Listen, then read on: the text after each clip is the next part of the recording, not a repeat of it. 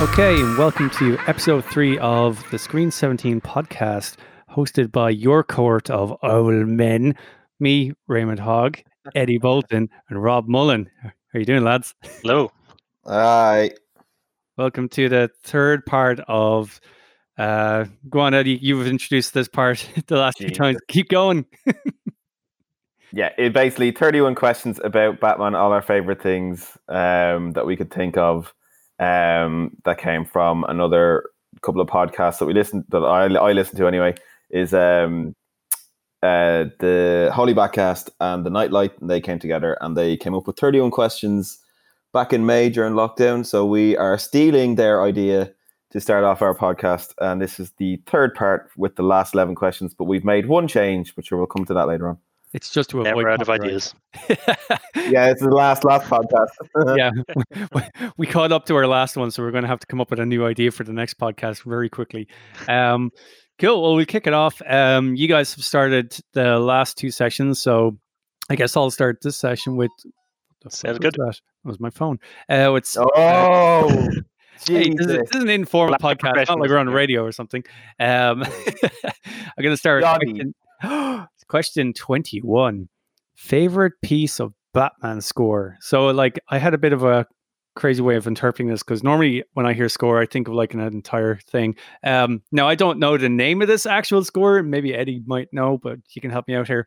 It's the score from Arkham Origins. Do you know the... and it has like the Batman Is that really a Batman score, though? Yeah. It's in the Arkham Origins when we played it through before, Eddie. That's just a twist on that Christmas song, no? Yeah. No, it is a twist on the Christmas song, but it's just a really cool way that they implemented it into like a Batman theme. And because that thing is set at Christmas, it has that kind of like but it's just a kind of like a darker take on it.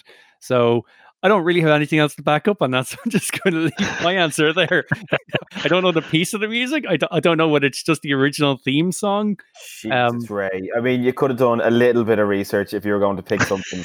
No, I'm going straight in on this one. I just knew what I liked and I was going to pick it. I mean, there's a bit of music in a video game I like. There's my answer. I will say, though, I commend you on your memory, because I can't remember any of the music in that game, and the fact that you remembered that without any research whatsoever. Yeah, hell yeah. That's pretty good to me. The Night Before Christmas. Is it spelled with a K? Here. No. That's probably it. Should be. So good job, Ray. We're off to a banger here. Well, in fairness, okay, mine's not much better, right? Look, we all knew it was downhill from episode 1. We're just meaning to go as we go on.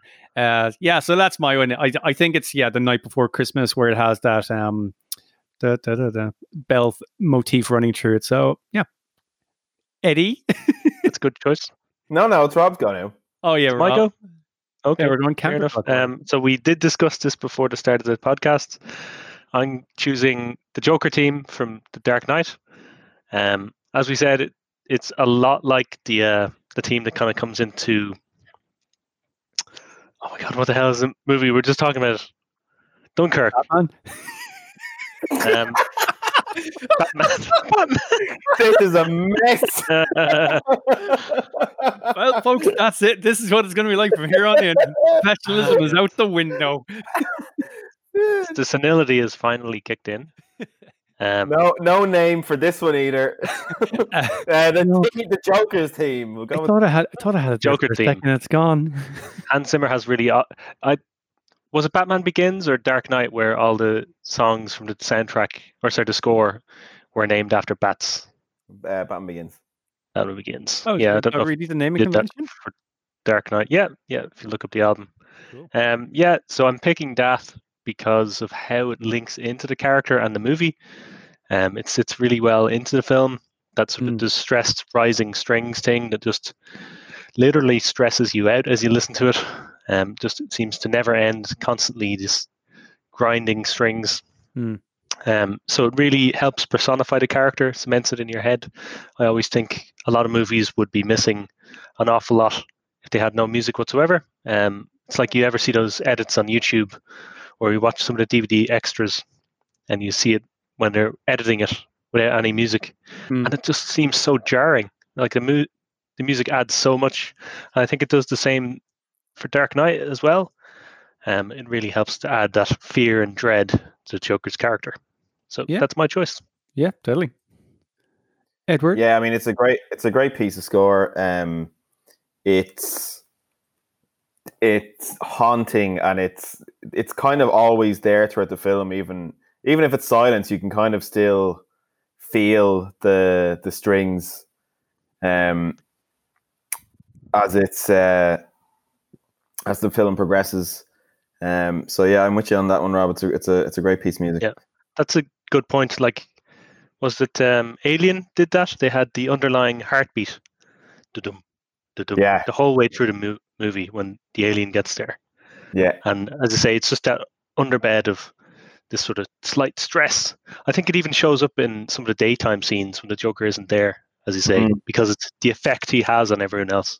Yeah, exactly. So my one is from Batman '89. It's when did I the first time I rewatched Batman '89 since my love of Batman came back in 2005 was maybe a year or two after, and hearing Descent into Mystery when Batman is bringing Vicky Vale to the Batcave in the Batmobile, and she tries to see his face, and he turns the light on her eyes so she can't look at him. The piece of music from Danny Elfman under that scene is majestic. It's all my favorite parts of Danny Elfman into one. It's melodic, it's epic, but it's also personal and what's the best word to use for it? In a way, that score always reminded me of some of the creepier parts of Sleepy Hollow. It has that kind of weird. It's almost like ghostly kind of mysterious kind of theme to it. Like that has a kind of like a female choir. It's like da da.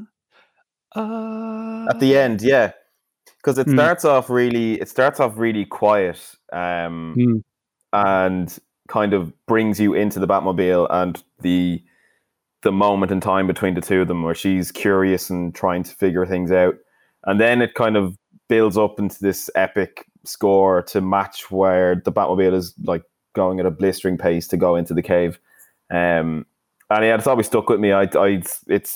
It's by far my favorite piece of Batman score. So that's my answer. Cool answer. Yeah. Cool. Move on to question 22. I fear there's going to be a little overlapping here, but favorite Batman soundtrack. So I guess the entire soundtrack from top to bottom, original songs, non-original songs. I was a bit confused how to pick one for this, so I just went with Batman Returns. Again, I think in the last podcast, from like the first track where it opens, like it's real kind of like there's just a gentle overture up until the point where the baby's dropped into the river. And then that scene again, as it's going floating through the sewer, you hear the Batman motif just kind of build up slowly. But like the score just follows this like bassinet just floating down the river. And then obviously the title screen comes up and it's like, yeah, if I can give me more Batman. But then like other elements of that soundtrack, like the kind of circusy theme where they're being attacked by the guys in the square. Then there's a piece of music that you always highlight, Eddie, that you really like is the scene where he goes on a night ride in the Batmobile where the Penguin is doing research on his family in the library. And he's just like cruising by. What's it called?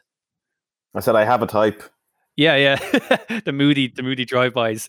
But yeah, just it was great. And then obviously, you know, the what's it called? The score for Catwoman and that as well is real kind of like pingy strings, like a real kind of like strings tightening, like that kind of stuff. It's really cool. So yeah, Batman Returns for me. I have to edit some of your your scores together into one little package by the end of it. I think what I might do is, I don't know if if I get around to it, but what I'll do is the scores that we're choosing, I'll embed them into the background so they're playing underneath, so at least the listeners know what the hell we're talking about. No, I'm very happy with you just singing them. Yeah, I think you should sing all of our choices. Maybe embed like underneath the podcast your little bits, record it and just put on a loop. Just me going. Yeah. No. Okay. What about you, Rob? Before we get too sidetracked, I'll move on. For me, I took this hyper literally and chose specifically the soundtrack with songs that they actually pulled into the movie. So it's Batman Forever, of course, which has that great U2 song. And let's not forget it has a great Seal song too.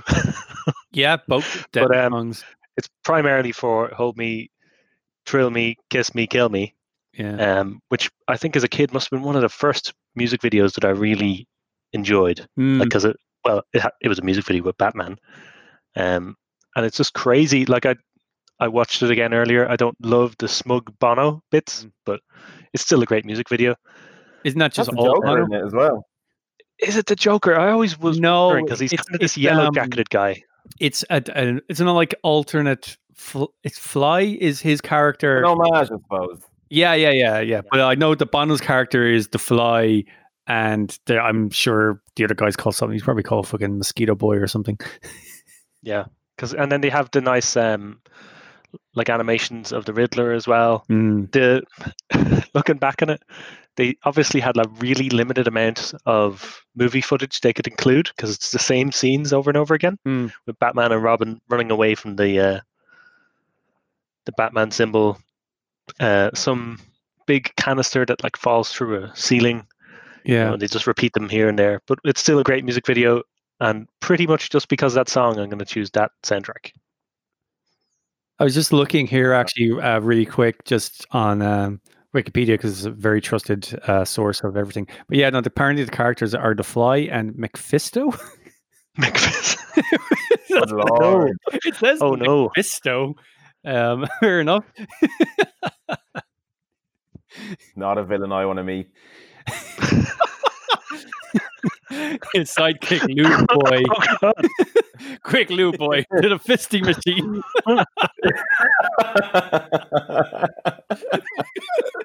instead of pistons, it's just these little fists going chicka chicka chicka chicka chicka.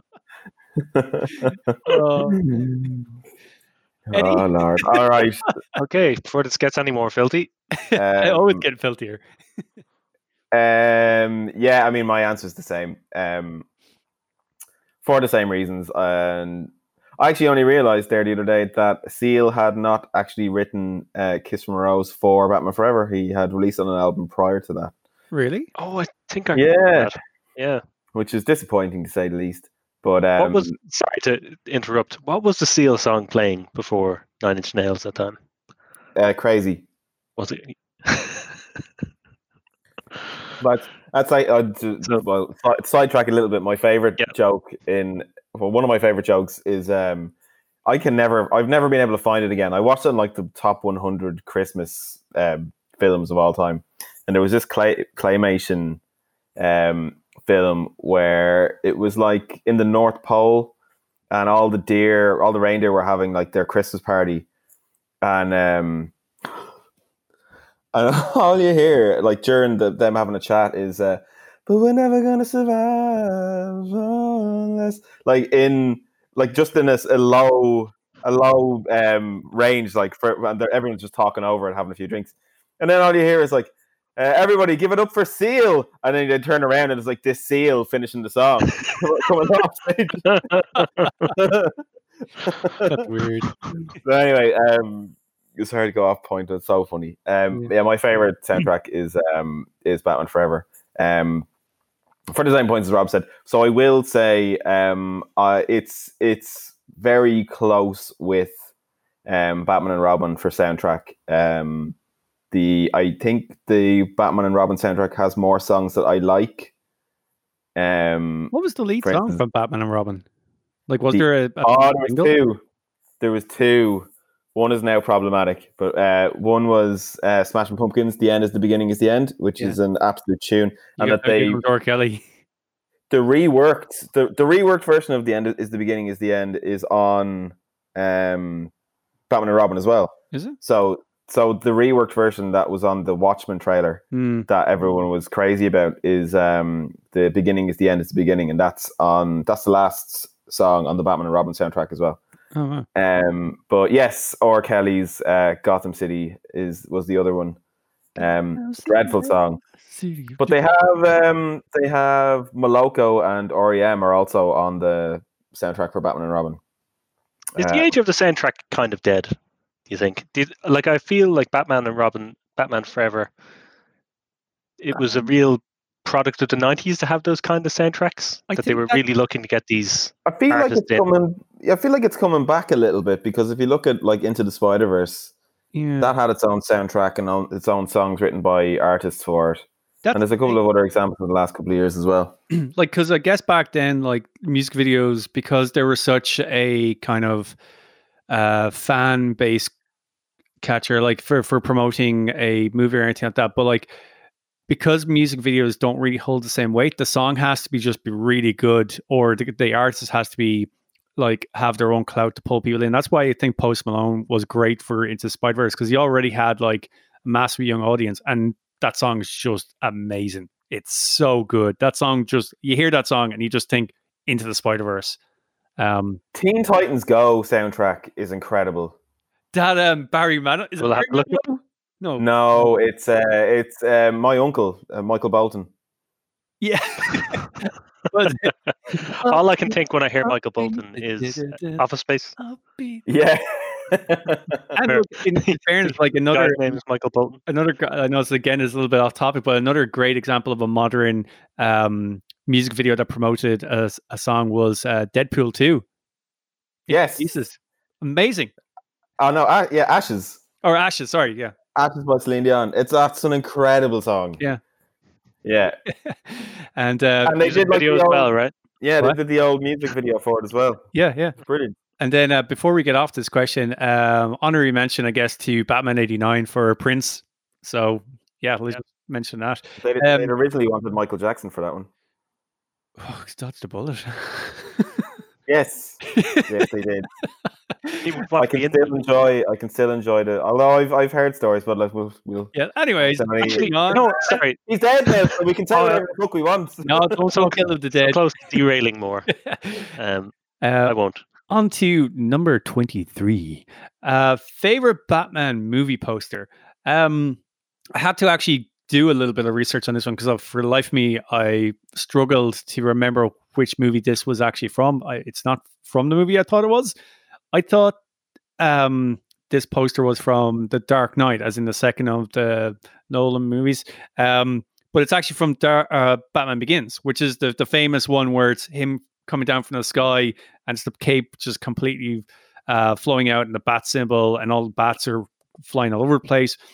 But it's just a great mix of like the really, really dark contrast of the buildings being almost pitch black, and this is really amber orange sky. Just I remember like when that came out and they were kind of rebooting Batman again, you just kind of knew like, yeah, this is going to be good. This isn't freaking the same rubbish that we had the last two times with Schumacher's Batman. Yeah, so I'm going to go with Batman Begins on that one. You, Rob? Yep.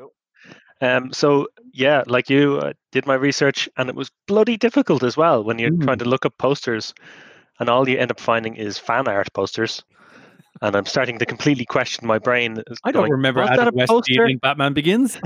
It's like, yeah, it was like you were saying. You look at it and go, was that it? I don't remember which movie this was. So I went really specific, and it's the black and white one from Dark Knight Rises, where the buildings form the bat symbol. Oh, and that's all that's in it. There's no Batman in it. There's not the one with Batman overlaid in it or anything else. Just the buildings. Because I like really subtle posters. Yeah. And it's the third movie in a trilogy. People are going to go see it anyway, for God's sakes. You don't need to stick Batman on it. You don't need to stick Bane on it. Like, it doesn't tell you anything about it. It's just really nice artwork. Now, admittedly, the same idea kind of blends into all the other movies that happen around it. Like they did the same broken building makes a symbol thing with Star Trek Into Darkness. Yeah.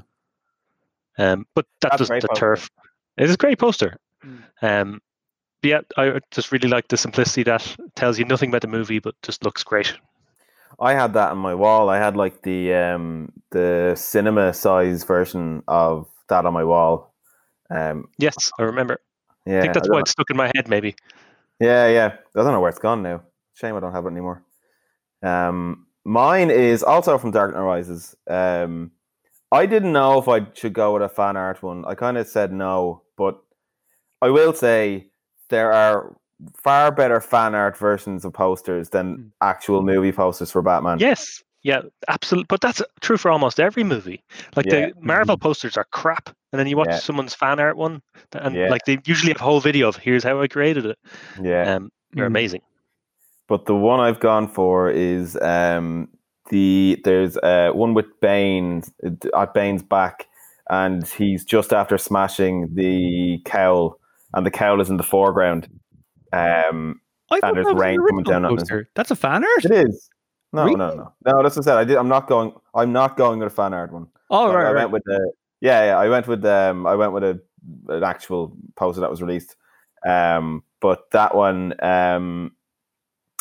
it's a little bit of a spoiler for the film, but it's kind of halfway through, so it's not a massive deal. But that got me super excited for the film. And it's atmospheric, and yeah, I mean, to be honest with you, there's not a lot of incredible Batman posters for films. I mean, like the Lego movie Batman poster might be it is up there with one of the best ones. But I so almost went with a Lego movie poster. And I mean, like even the original like 89 Batman one, it is just the logo. It's just a really nice version of the logo. Then Batman Returns has their heads stacked on top of each other. I always hated that cover. Oh God, yeah. Like it's just the three heads like staring out of the darkness. It's like, this is a terrible poster. I love, if you took the heads out of that would be my favorite poster. The background of that's incredible. I love it. But this one, the Dark Knight Rises one with Bane and the cowl, is as close to, I don't know, a pulpy noir poster that Batman's had. And I will say I do love the 89 poster just because it's I think it's burned everyone's head now. It's a bit like the Jurassic Park poster. Yeah, it's so classic. Like, you know, if you were to put 10 posters on a wall from classic movies, I feel like Batman 89 would have to be up there, along with like Pulp Fiction and Alien and stuff. That would have to be one of them. So while it's iconic. Yes, I got the one. I got it in a few seconds earlier than you. Oh, did you? Yeah. No. You'll have to edit that bit out. Yeah. But Eddie's. That's going to be like our bad word for it. Like we need to. You're going to have to get an iconic swear jar. Yeah. But yeah, so Dark Knight Rises for me. Cool. We'll push on. So the next one is kind of bit difficult because I don't read a massive amount of comics, so I'm kind of gone with a bit of a safe one here. But favorite Batman comic story arc, I've gone for The Dark Knight Returns, purely because I'm quite familiar with it. It kind of changed, I guess, Batman for the better from like the late 80s when it came out. Kind of showed this like how it could be a darker version of Batman. No, it was late 70s it came out. Was it 78, 79? That late? I thought it was before the Tim Burton one because it didn't. It kind of. Anyways, I'll Google that and check it out. But just like the idea of 86 apparently. 86 was it? So it's like Batman coming out of retirement, basically to throw down with these thugs who are taking over cities. Like he's just sick of it. Then, like, obviously, you know, squaring off against Superman and putting Superman in his place, just kind of showing how much of a badass that if Batman really wanted to, he could have killed Superman. Just saying, like, showing that he doesn't need superpowers; he can just take people down on his know-how and skill. And then, like, just simple things like the the line in the comic where he comes back and the guy's, oh, you're in for a show, kid, and then the guy goes, welcome back, Bats, and then he's like, hey, you broke that guy's back. And it's just like, he'll walk again. So yeah, Dark Knight Returns. Yeah, that's a good choice. Yeah, I do. The one thing I have about Dark Knight Returns is how off the deep end Frank Miller ended up going with other things later on that tainted a little bit. But yeah, that's a great choice. I actually chose that Robin for my favorite Robin last week. Yeah, and what a weird sort of angle. Like, I think Dark Knight Returns especially was my first introduction to those what if scenarios they have in comics. Yeah. When I read it as a kid, I wasn't familiar that, they do like one-off arcs in these kind of different universes. And yeah, just the idea of Batman being an old man who has to figure out how to be Batman again. Yeah, and let's not forget, like, it basically inspired most of Batman v Superman. Like, everything from the Batman armor to the BVS kind of showdown on the roof. Like, loads of that is actually shot for shot. Like, sure. bloody. I think, isn't the Batman symbol from Dark Knight Returns almost the exact same? I think it is the same. I think it's the Fat Bat is what it's kind of known as. Yeah. This is it. I mean, I like the story a lot. I don't love it. And I think maybe it's because it's become oversaturated now. Because I remember the Dark Knight Rises, it was a massive thing where, they're taking a lot of elements from the Dark Knight Returns. Down to like lines of dialogue are taken directly from the comic. So the line that you just mentioned, Ray, of you're in for a hell of a night, son, wasn't it? Yeah, something like that, I think. Yeah. That's in the Dark Knight Rises. That's the cap, isn't it? Yeah. No? Yeah.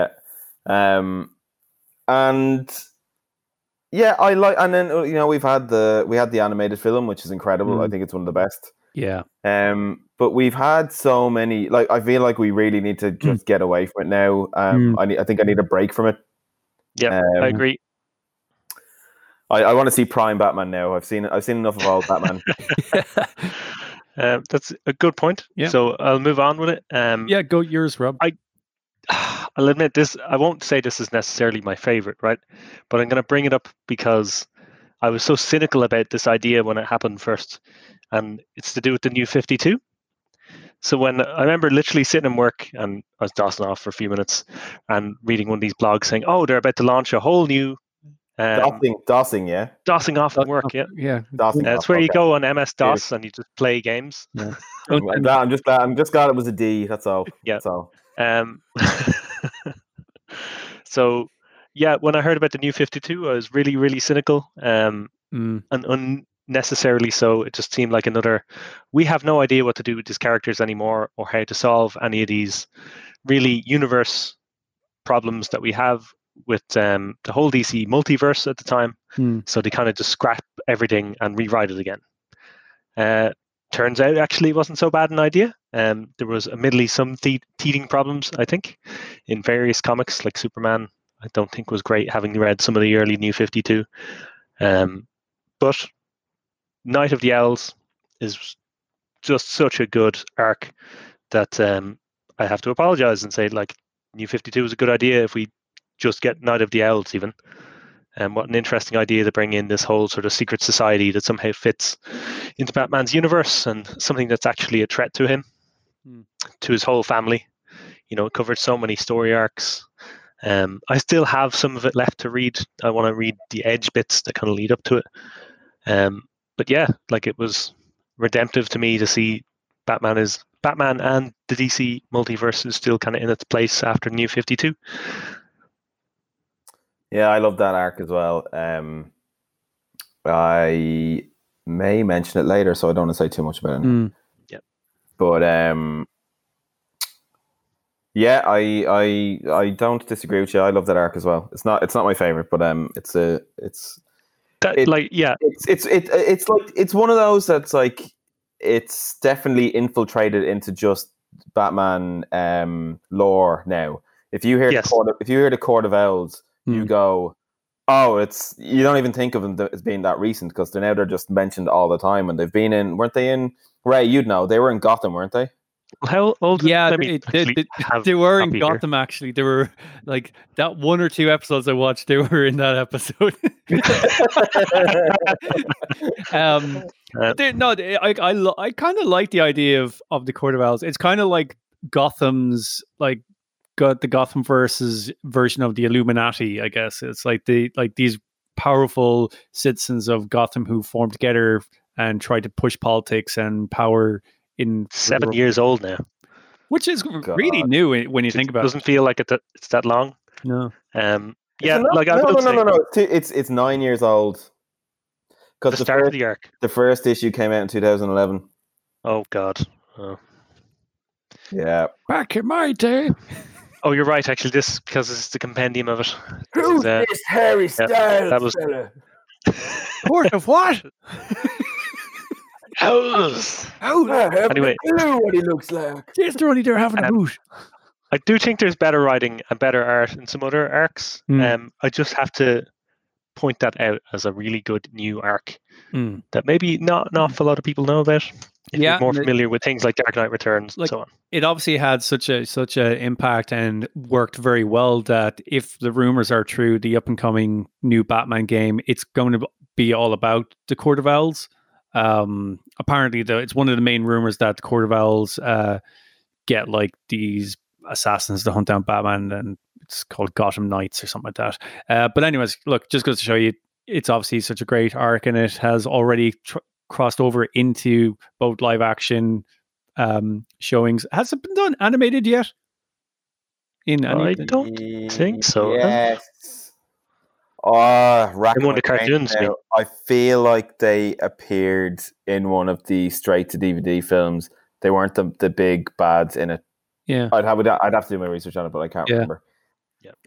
There's also rumors that they're going to appear in the next Batman trilogy. And what would be so cool is if in the Gotham prequel series that they're doing, that the Court of Owls would be a part of that. Yep. Actually, that'd be really cool. Makes sense. Yeah, because they've been a part of the world for a lot longer than Batman has. So deadly. Cool. Anyway, let's move on. My favorite arc is the Long Halloween. Nice. By Jeff Loeb and Tim Sale, who was the artist. It's the one I've read the most because I always find something new in it. I've read it maybe 4 times, which for me, as you know, I've read a decent amount of Batman comics, but a bit like yourself, Ray, it's not the thing I go to most. But I've read all the classics, and I've read a few other bits and pieces as well.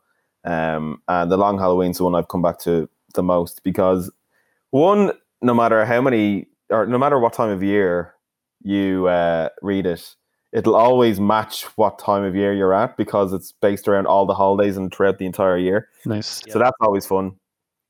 And it interweaves all of Batman's classic rogues gallery throughout, even though none of them are the main villain in it. That's it. Like, I love that mystery to it. Yeah, and they kind of create their own like super villain from the story itself. It's it's a lot of fun. It's dark, it's fun at the same time, which is kind of a really nice blend for a comic book or a graphic novel. And I love I noticed there are critics of the art, but I feel like it goes hand in hand with the story. It's kind of sketchy and a bit ragged, and it's quite raw, which is it's different. And I can picture a lot of those images in my head. Which for me, it's a sign of a great art. Like, is Long Did you ever Halloween... read?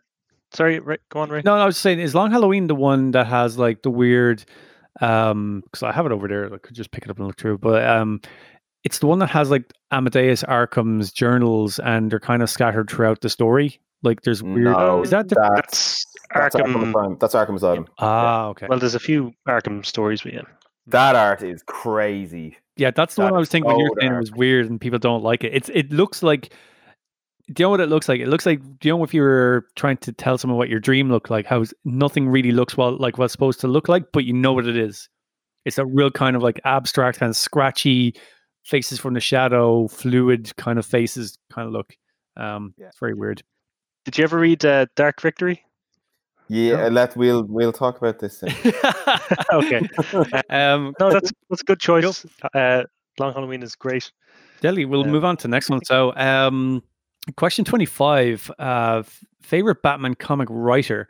I'm kind of leaning on an answer I kind of gave earlier on. I'm just going to go with Frank Miller, mainly because he basically rebooted The Dark Knight to be grittier. Again, I'm just treading over some comments I already said. Like it basically shows how Batman can kick the snot out of Superman if you really wanted to. I'm not going to labor on it too much. Just that, yeah, Frank Miller. Just go with that. Yeah, I don't love that choice, I must say. I get it for Dark Knight Returns, but he has some really shitty stories later on. Yeah, that's true. I mean, like I kind of was just kind of thinking about just a very like a defining story that kind of has changed a lot of the lore after it. Like not the actual canon lore, because like I don't think Joanne Kelly is still even considered an official Robin. I know that she is a Robin, but like I don't think she's ever been written into the continuity of any of the other mainline stuff. But like just the way that he basically defined a grittier, darker, more brutal Batman, and how that actually has carried across into something like Batman v Superman, or like some of the other games or the TV shows. Readers, Eddie was saying, like some elements of Dark Knight Rises is taken from it. So just the fact that he did that kind of contribution to the source material, and it's a point of reference for most people going forward now. Yep. Yeah, no, you're right. He has. I think there's better writers. Yeah, I mean, his contribution is arguably the biggest, apart from Bob Kane and Bill Finger. Yeah, I do agree. Yeah, like he did redefine it, and maybe Denny O'Neil as well. But there's a handful of classic. You know, if you were to do your, the stereotypical Mount Rushmore of Batman writers, you probably would put him on it. But and bear in mind that I haven't read the stinkers because I've heard they're stinkers and I don't need to spend my money on them. But stuff like, I've never read Dark Knight Strikes Again, and I've never read All-Star Batman and Robin, which I've heard is just problematic in a lot of ways. I have read he's part of the Dark Knight 3, isn't he? They did the third part to the Dark Knight Returns trilogy. I think it's still released. Did it? No. Let me see. I'm not sure. I think it's still released. You're both right. He did redefine it. I think it's like one of those things where sometimes you need that person who sets off the spark, and other people take it up and create a bonfire out of it.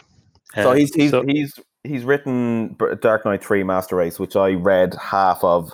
I was picking them up as they came out, and then the release date started staggering, and I just kind of forgot to pick them up. But I was really enjoying them for what they were. So he still has something in him, but he's probably done more poor stuff than good. Yeah. And I'm not a huge fan of Year One either. Yeah, I know what you mean. Some of his art style grates me as well. To be honest, it's not the most interesting. It's not the most beautiful. Yes, like everyone. Do you want to follow on from Ray's wrong answer there? Ray's wrong answer. Well, I'm just going to pick up where you left off earlier, Ed, and say Jeff Loeb, because he's Jeff Loeb. He wrote Long Halloween. He also did Hush, right? And that's yes, he did. Yeah, is like, if I didn't have to mention Night of the Owls earlier, out of a sense of guilt, I probably would have gone with Hush. Such a great story. And yeah, Long Halloween, I just can't fault it all. It was one of the first big graphic novels I bought, and I love it to bits. Such a great story. Really, that is the heart and essence of Batman. Jeff Loeb, anytime I read his Batman stuff, it just slips right in. You are reading a Batman story, you feel all these characters are 3-dimensional. Slips right in. Lob it in, boss. I'm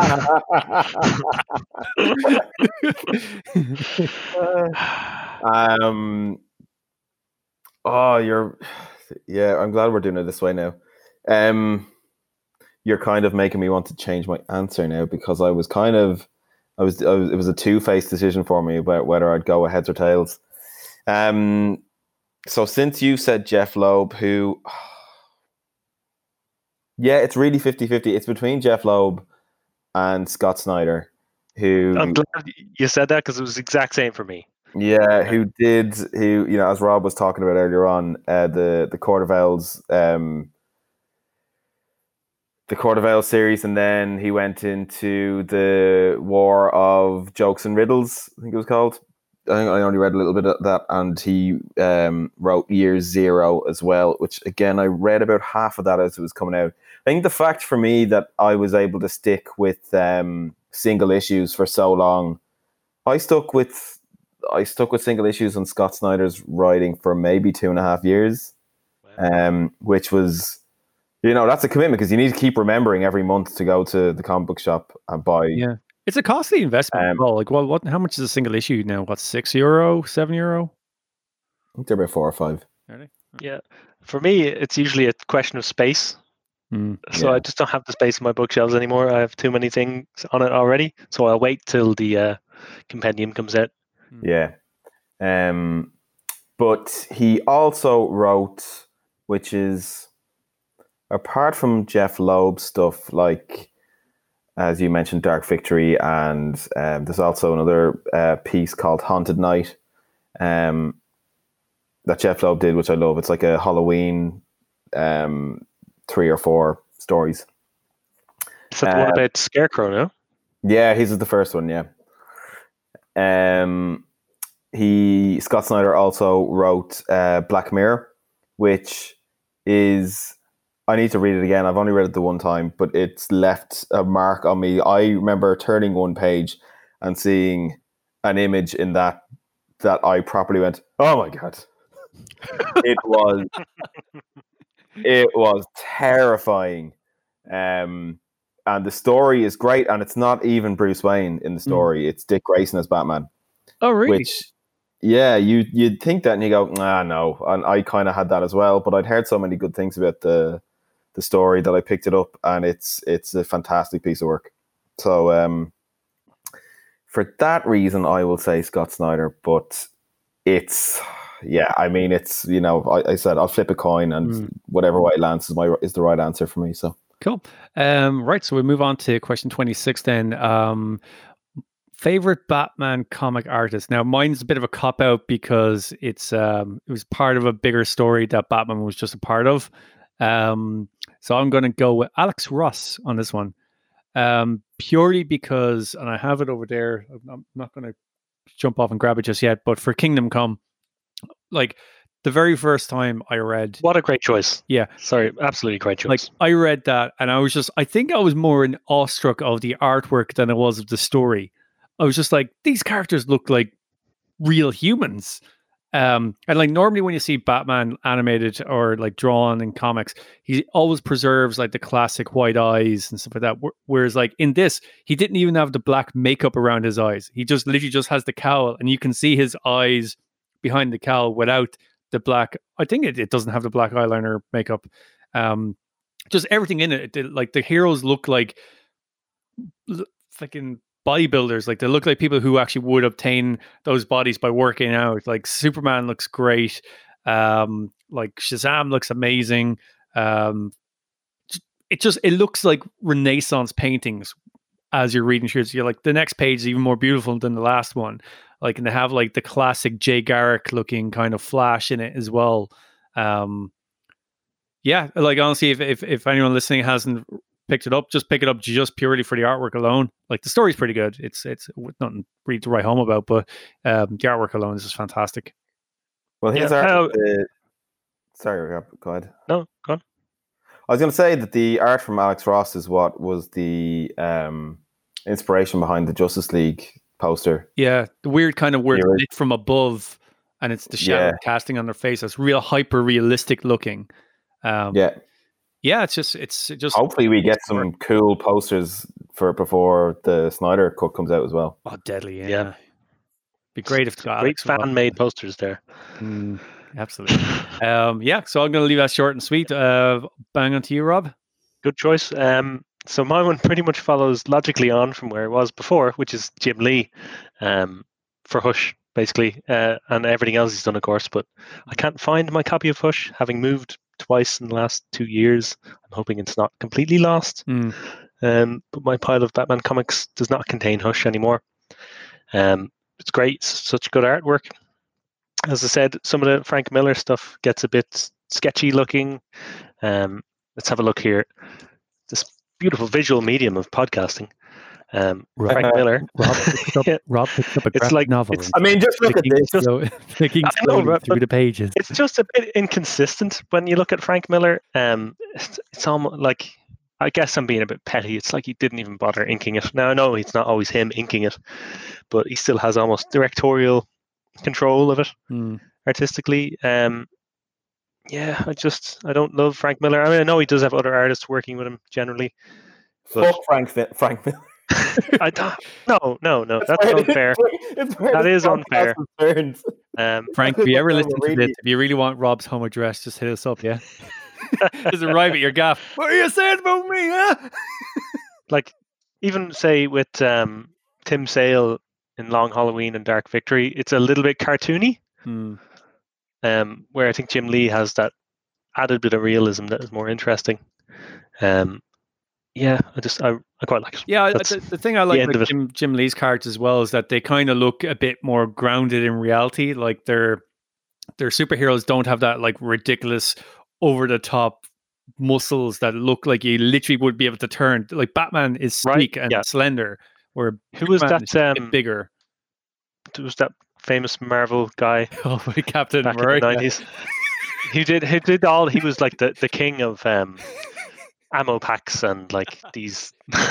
But he was all self-trained. He can draw feet as well. Yeah. What was his name? I now have to Google this. You may as well go ahead there. I'm actually doing it here. It's bum bum bum. Yeah, that's like a notorious. It auto completes in Google. Rob Liefeld.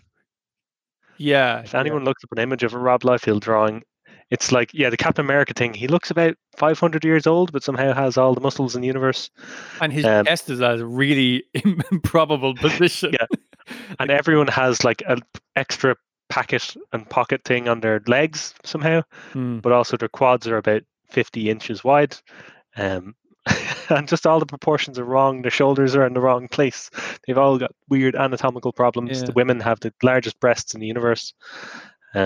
Well, I mean, silver linings and all that then.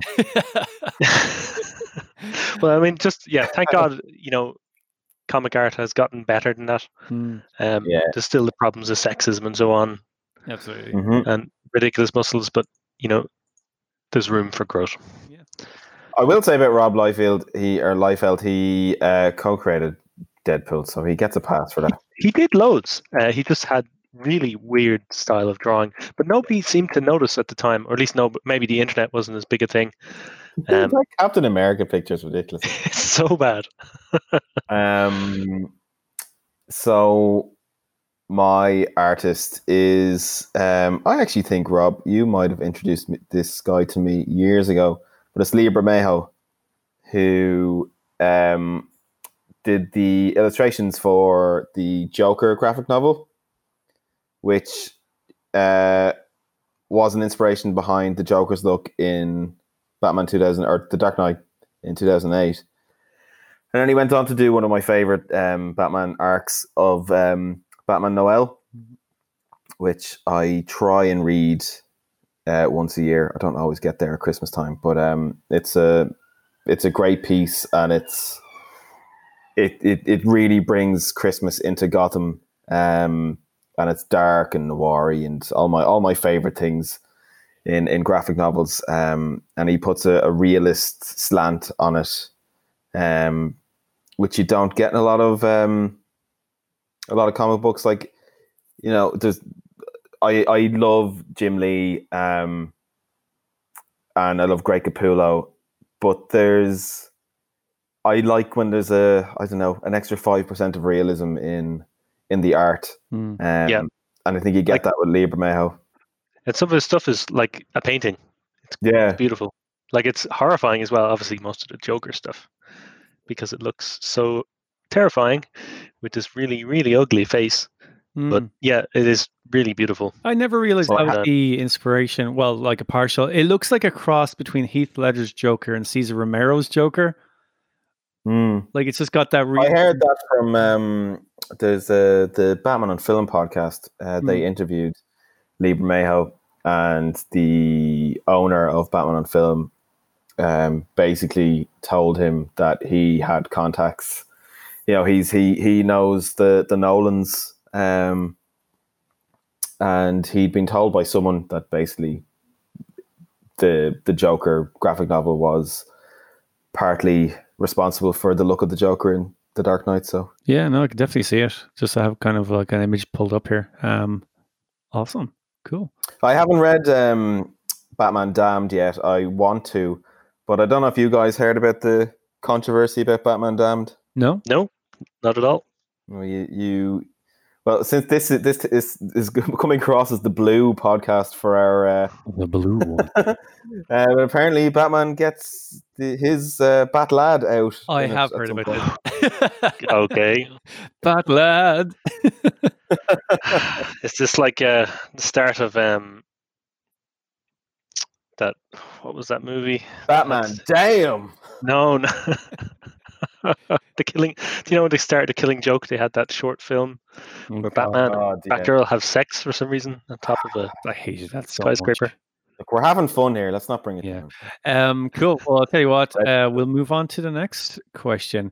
So this one is the original question for this was favorite Batman novel, and I don't think any of us have read a Batman novel. So we decided to change this one up to favorite Batman video game. For me, it's not the best of the bunch, but it's the one that I enjoyed the most. It's Arkham Origins on the Xbox 360. Not officially, well, I say not officially. It's not made by Rocksteady, who made the like Arkham Asylum, City, and Night. It was made by Christ, the bloody name. I'll think about it in a few minutes. But it's it was done as like a prequel to the Arkham games. It showed kind of like the origin of where the Joker came out of. It had some really interesting characters. The best boss battles, like the boss battles in Origins kick the D off all the boss battles in the other Arkham games. It's a bit clunky. Some great vocal performances. Obviously, you got Troy Baker comes in as Joker, doing his best Mark Hamill impression. Pretty much nails it, and it has possibly one of my favorite scenes from a video game. It's the scene where there's no real spoilers, but there's a fight on a rooftop, and Joker jumps off the rooftop, and Batman jumps off after him to try and save him. And he's punching him on the way down. At the very end, Batman like saves him, and Joker's just absolutely like, why would you do that? Why would you save me? And he's just like, has this weird kind of bonding with Batman where it almost feels like he thinks Batman's in love with him and he's in love with Batman, but not like love, more like he can't exist without him now. He needs to have this person, and he's never had anyone like this in his life. And it just shows like a weird dependency on their relationship. So there you go. Yeah, that's a good choice. Play it if you've never played it. And it's set at Christmas as well. Replayed Origins and City earlier this year at the start of all the lockdown because they were on Xbox Game Pass, the remasters, I think. I loved most of the boss fights in the game. The one thing that I found really tedious going back to it was fighting the big mutant guys. So is this in City? In Origins as well. Oh, sorry, not Origins. Asylum. Yeah. Asylum. You mean the brutes, like the bigger guys? Yeah, the big brute guys, and I found the Joker a bit tedious as well. So that's I'll just go through this quickly. Arkham City is obviously the best game there is. It just plain old is. It's took everything Asylum had and made it bigger and better. so much more space. The fact you can fly around the entire city as Batman. Not even going to talk about it much. What I want to talk about is a game that I played as a really young kid. That was on the Mega Drive, which was the Batman 1989 game. It was a side-scrolling beat-em-up game. Yeah, it's obviously terrible. No, this is why it sticks in my mind, right? We used to rent a Sega Mega Drive, which is also known as a Genesis, from Castletown Video for a week at a time during the summer. We did it maybe once or twice. Video. Yeah, you make it. And this is yeah. So this was one of the games we got. And it's stuck in my mind as this great game. Now, obviously, it's not great, but it just is one of those sense memories when you look at it. I even ended up writing a college essay on it once. Yeah, just as a sidetrack thing, one of the other games, going back to earlier, that we got was the Michael Jackson video game. Oh God, Moonwalker. On the movie. It's terrible. It's so bad. That is a really terrible game. Yeah, but yeah, I really liked the side-scrolling Batman. It's not great. Don't waste your time to go back and play it. Batman Forever was on the Mega Drive. I want a Mega Drive again now, just to get those games. I never owned a Mega Drive. We only ever rented it. Really? Yeah. Mine's somewhere. I think my parents did something with it. Does it? Now I have to go Google it. Do you know the way they re-released the Mega Drive in the classic thing? Yeah. I wonder if the Batman game's in it. Bet you it's not. No, it's almost certainly not. So few games. Yeah, for those games, it's normally first party. So like the classic Mega Drive games, there's very few like movie tie-in licensed games. There's almost no licensed games. Interesting. What about you, Eddie? Your favorite game? Batman Vengeance? Yeah, I think I'm going to do a Rob on this and say what my favorite is and then talk about something else. This is my theme. My favorite's this one. I feel like we'll take it from Ray's first podcast where it was here's my favorite, but actually I'm going to talk about a Gotham character instead. I was just about to say, there's a Gotham TV show game. Is there? There's no. If there's anything, it's a web browser game or something flash game. There should be. Okay, you go ahead. I'll look this up. So my favorite one is Arkham Origins, like you, Ray. I feel like we're the only two in the world who think that that's the best one. Do you know what? I don't think it's the best one. Arkham City is the best. What I do find with Origins is I enjoy playing it more. I would revisit that much easier than I would Arkham City, and that's just because it's Christmas time and it gets me into the Christmas feeling.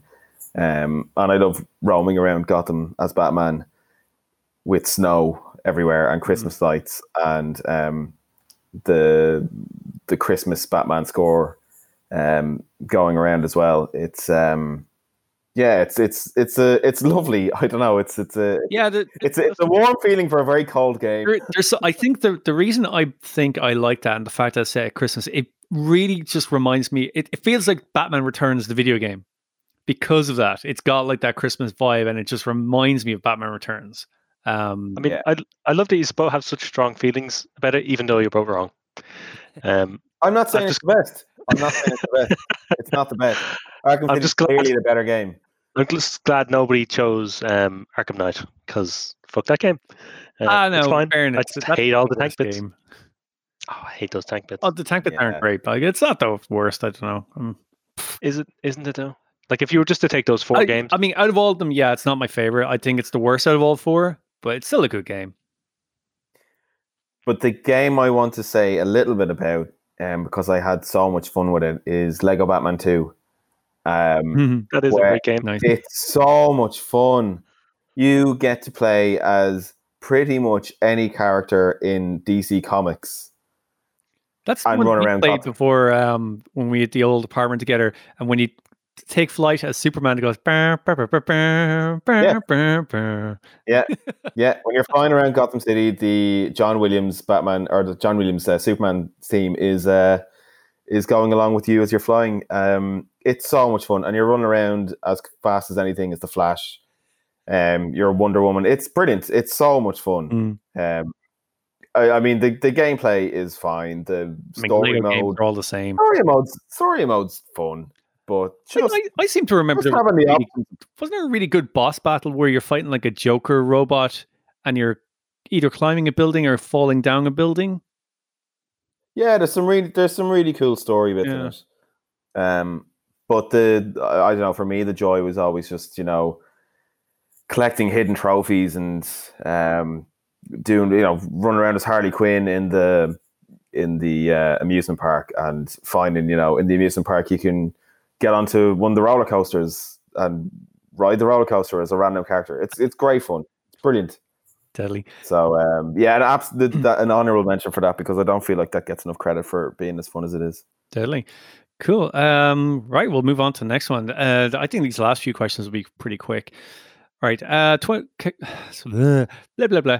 Question 28. Favorite bat logo. I think that's what it says on the favorite version of the bat logo. This one's very easy for me. I'm just going to say the classic 89 logo. Well, not the one that's on the actual suit. The actual one that's on the cover. very different thing. As we discussed in episode 1. That's funny. It's without using the obvious word. When you see that symbol, you know what it is. It explains itself. I mean, it's the go-to icon. Like, I think it's pretty much on all the copyright thing. Like, if you see Batman trademark on anything, it's that icon. Like, no matter what it is, it's that icon, that shape of the bat symbol. Granted, they fixed it in the second one, but it's just amazing. And I'm not even going to drill or stay on it for too long. It's good. Well, Rob and I, this is a funny story. So Rob and I once wrote a Batman script together and we filmed maybe 15 minutes of it. But one of the things we did film was I had this idea of using Haribo Star Mix and putting it together in the classic Batman 89 and Batman Returns symbol. So there's the Batman symbol from Batman Returns in the shape with Haribo sweets. And then the idea was that we would take them up, we'd make it and then we'd take it up and then reverse it so it looked like we were actually putting the sweets down into the shape of the symbol. So that's how much it's ingrained in all of our heads. Yeah. Yep. Very much is like if you were to ask someone to draw the Batman symbol who wasn't a massive Batman fan, they'd probably draw that. That said, I don't really go with it as my favorite symbol. I think at the time, obviously, it was this breakthrough thing that everyone now still thinks of as Batman. But like Frank Miller, we've moved on from it, I think. And I like the more modern Batman logos. Frank Miller, when he's down. Dig you can get Frank Miller. Well, that said, actually, I really don't like that Rob? fat How bat. did he hurt you? I don't like that fat bat at all. Show us the dog where he hurt you. Right. So to complain a bit more about other things, when I was trying to research this question, I got really pissed off because it was like the fan art thing with the posters. Then you look up all these big posters full of Batman symbols, and they're different. They've got a different symbol in the year 2000 on one poster, and another symbol for the year 2000 on a different poster. So in the end, what I did is just got all my comics and tried to find what I thought was the best one. And I went with the one from Night of the Owls. I won't try to explain it. It's fairly simple. It's that usual just black on grey with a bit of thickness to the bat. If anyone can see it there. It stands out. It's not too angular. I think, is it the one in Dark Knight? The movie where it's really, really angular. It looks too much like a batarang on his chest. So I quite like that one. I think the bat symbol needs a bit of curvature to it, but if you look up some of the really old symbols, they were very quirky looking. But yeah, I like now that the modern ones have moved away from that yellow symbol. I think, obviously, not that it was needed, but it boosted the Batman imagery in everyone's mind so much that it's okay to move away from it. And I like the more modern ones. Yeah, that's fair. Yeah, I mean, I thought about this and I thought about the only reason I'm picking this is because it's the one I said to myself 2.5 years ago. I thought about, if I was to get a tattoo, what would I get? And it was the Batman symbol from the Dark Knight trilogy, because it actually means something to me. I won't. I mean, I'm 99% never going to get it. But if I was ever going to get one, it would be that one. And I think it's because it means something to me. When I see that, it's a different feeling I get than the classic Burton symbol. It's a difficult one. I feel like the Burton one is, I don't want to say the word. The Burton one is in the zeitgeist of the public consciousness. But I guess even though I mightn't immediately go with the Batman symbol from the Dark Knight as the symbol I think of when I think of Batman, it's the one that gives me a different feeling than the rest. So that's probably the one I'll go with. All right, good choice. Cool. We'll move on to the next one. This is a bit of a fun one. Let me just read the original question on this one, because favorite DC character you like to see Batman team up with that's not the Bat family. So the way this question was phrased, it sounds like it's got to be like a team up that's already existed, and that's kind of the way I took it. So if you've a different interpretation, you can run with it.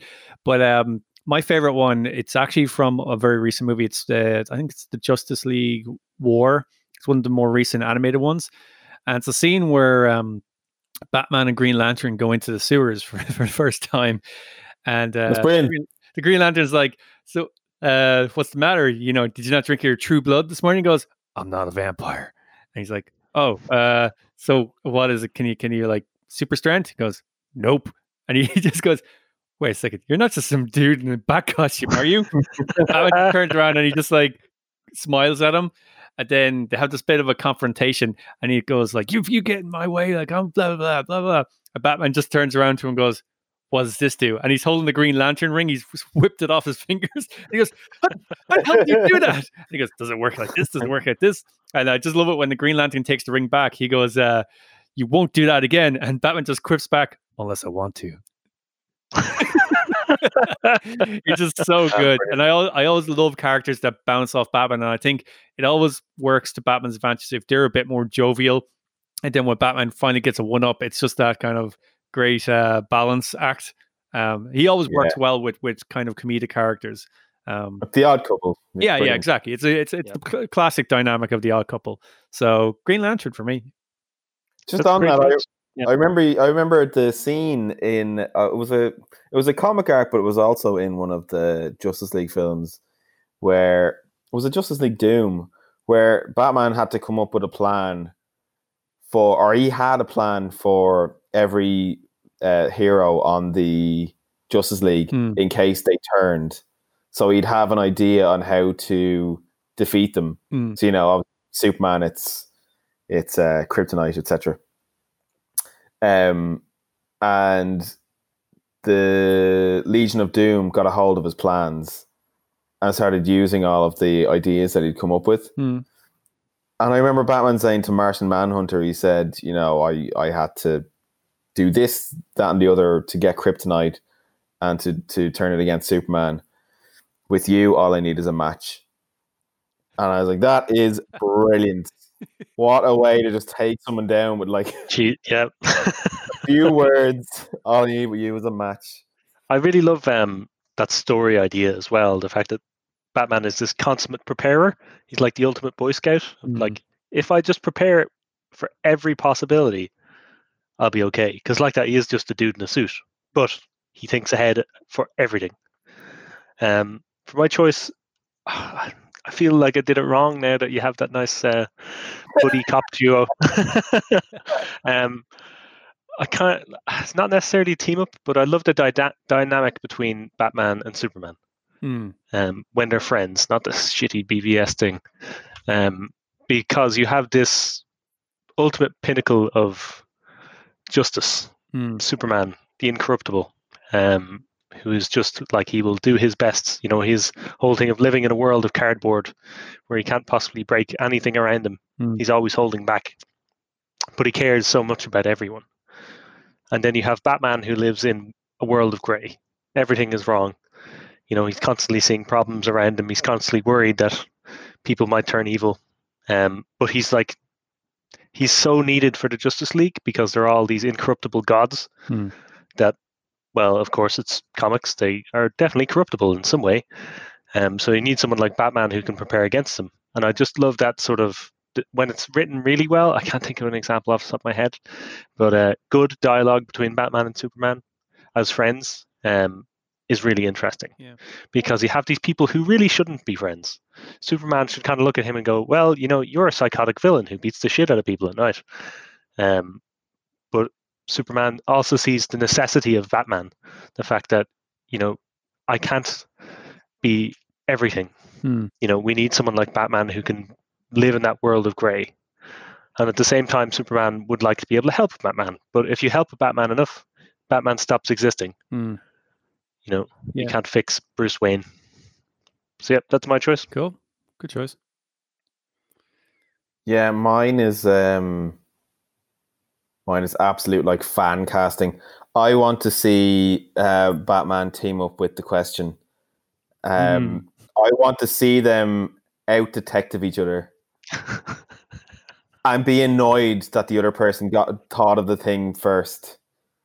But then coming together at the end, and you know, they put their two brilliant detective heads together to come up with the final. So you basically want a Batman version of that episode of The Simpsons where Lisa has a rival. Oh, with Lisa and Bart. So which one's Lisa? Is a ball. Batman would be Lisa. Like to throw it. No, Jeremy's No one's Lisa. That'd be a great team up, actually. Yeah, because it would be that kind of. He probably wouldn't respect the Question because I don't really know too much about the Question. Whether he's more kind of against, like, he's more the rules. He's more what? He's more quippy. He's more quippy than Batman is. I've read a couple of things with the Question in it, but I think my favorite thing that I've seen the Question in was Justice League Unlimited. And he's in a couple of episodes where there's like, they kind of look at the side characters a little bit on a mission, and he steals every scene he's in. He is hilarious. He is badass, and he's mysterious, which is quite like Batman. So actually, it's a bit like I nearly want to see a yin and yang thing happen. You know, kind of the opposite of the Batman and Green Lantern thing. Yeah. See where the differences lie in people being very similar. Yeah, cool. Deadly, cool. Grant, we'll move on to question 30, home stretch. These two, I'd imagine, are going to be fairly quick. So, favorite piece of Batman memorabilia you own? Probably the only thing I have, like, bar the graphic novels, which I have here on the ground, is I picked up a comic for Trish at the Comic-Con there about 2-3 years ago. But it's a single issue of an episode of Batman during the Nightfall arc, I think it is. It's issue... I can't read it. Issue something. But it's got like a really cool foil. This is another one. Your heart. Yeah. I can't see it. This isn't, like, I just don't know what issue number it is.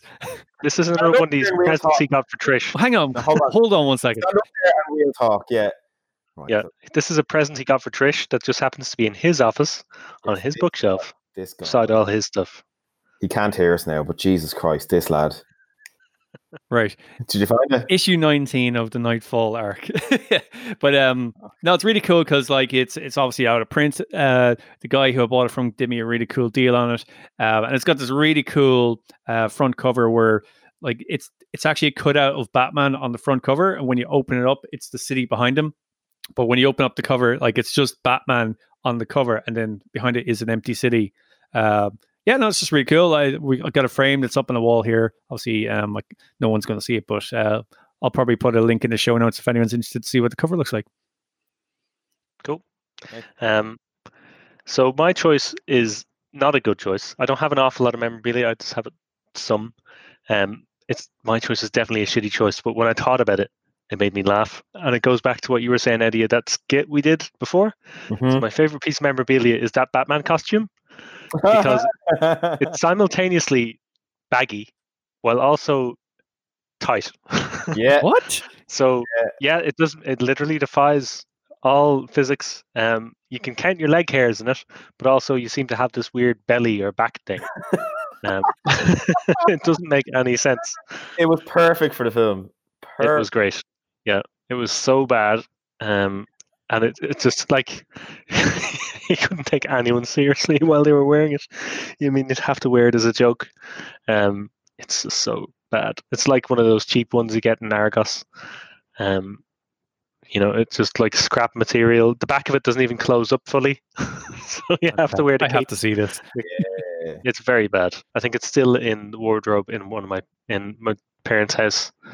I feel like I still have some of the footage from that. I think you do. I think you showed it to me before.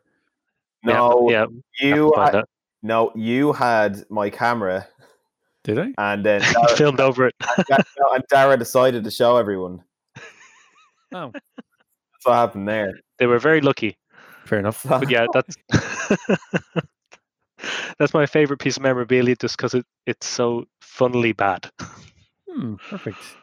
Edward. So I have a couple, but there's definitely one that I like the most. So I have a Joker statue from The Dark Knight, but an ex-girlfriend of mine, who to this day denies it, broke the knife off of the statue. So there's I think there was only 3,000 of these made, and I have one of them. One where it looks like he's now carrying a burner phone. Yeah, I say it's one of those flip knives that he hasn't flipped yet. And a bit like yourself, Ray, I have two kind of very memorable comic books. So I have the first issue of Year One, like a first edition, and I also have a first edition of, I think it's the third part of The Dark Knight Returns. Don't you have a first edition of Rebirth as well, or is it New 52? Hold on, I'm getting to that. Getting to that now. Hold on, hold your little horse. The Dark Knight Returns one I have framed in and it's on my wall. It's the one where Superman and Batman are fighting each other with a red background on it. But the one I have a first edition of the first issue of the Court of Owls in the New 52. Actually, remember you buying that?